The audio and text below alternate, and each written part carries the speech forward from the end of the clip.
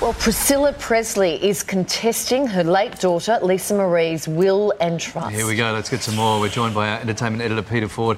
Pete, this is going to be complicated. What do we know?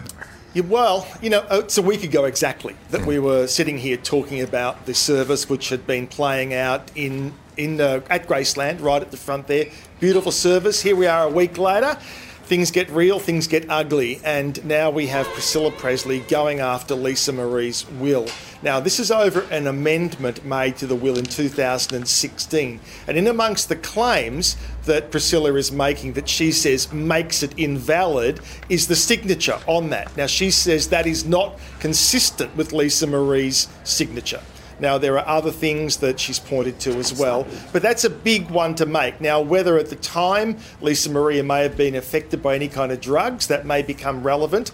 This is about the Memphis property. It's about the Graceland estate, nothing else. All the rest of it's all been sold off. One of the bizarre aspects of Lisa Marie's story was the fact that she was in huge financial debt. It's very hard to believe that somebody like that, who was handed this multi-million-dollar fortune, ended up being $14,000 in debt. But the property was still owned by Lisa Marie. Now the eldest daughter, Riley, has got it. That's what Priscilla is contesting. So no longer happy families. This could very well end up in the courtroom. Yeah. Oh dear, that's very sad. Roseanne Barr is set to make a comeback, Pete. Well, this will be interesting. Now, show business is the business of comebacks, and it's very easy to forget how big Roseanne Barr really was as a TV star, also on the live comedy circuit as well. She was right up there at the top. Then, as a result of one tweet, suddenly she was cancelled. Now, I'm not saying that tweet was okay, because it wasn't. She defended it initially. It was considered to be a racist tweet, but it was nonetheless a tweet. And in the many stories we've covered in the last several years about terrible things that have been done to people, I'm not sure that this ill-judged tweet, an inappropriate tweet, was one of those things. Many people believe she was cancelled because, or at least the punishment was far more severe, because she was right-leaning in her politics and a big Donald Trump supporter. So people took this opportunity to really go after her and totally cancel her whole career.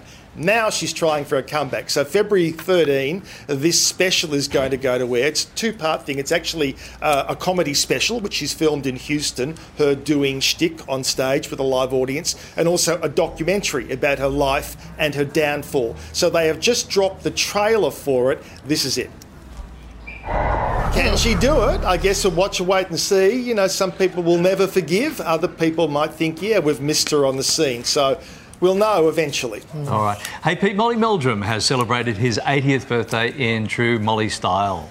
Yeah, what a lovely event last night at the Prince of Wales Hotel, very famous hotel in Melbourne and Fitzroy Street, St Kilda. There's Molly getting out of the rolls, no less. And, of course, you couldn't go anywhere without Ziggy being alongside his side, his very famous dog. And, yeah, it was just a great chance for everyone to get together and I think kind of rewrite the narrative of the last couple of weeks where, of course, we've had some crazy stuff and we've had criticism and negative stuff. So this was a chance to put that down in the bottom drawer and celebrate Molly's life and career.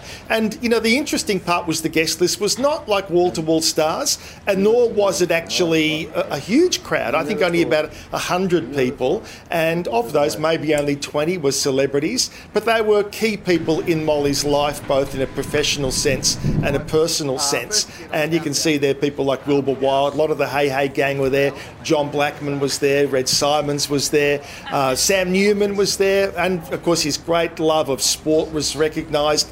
Huge St Kilda Football Club supporter, huge Melbourne Storm supporter, Cooper Cronk was there, Billy Slater was there, got up and made a speech. French champagne flowed all through the night. The whole thing was actually put on by Jerry Ryan, multi-millionaire, and his wife Val, and just a lovely way to celebrate Molly's life and career.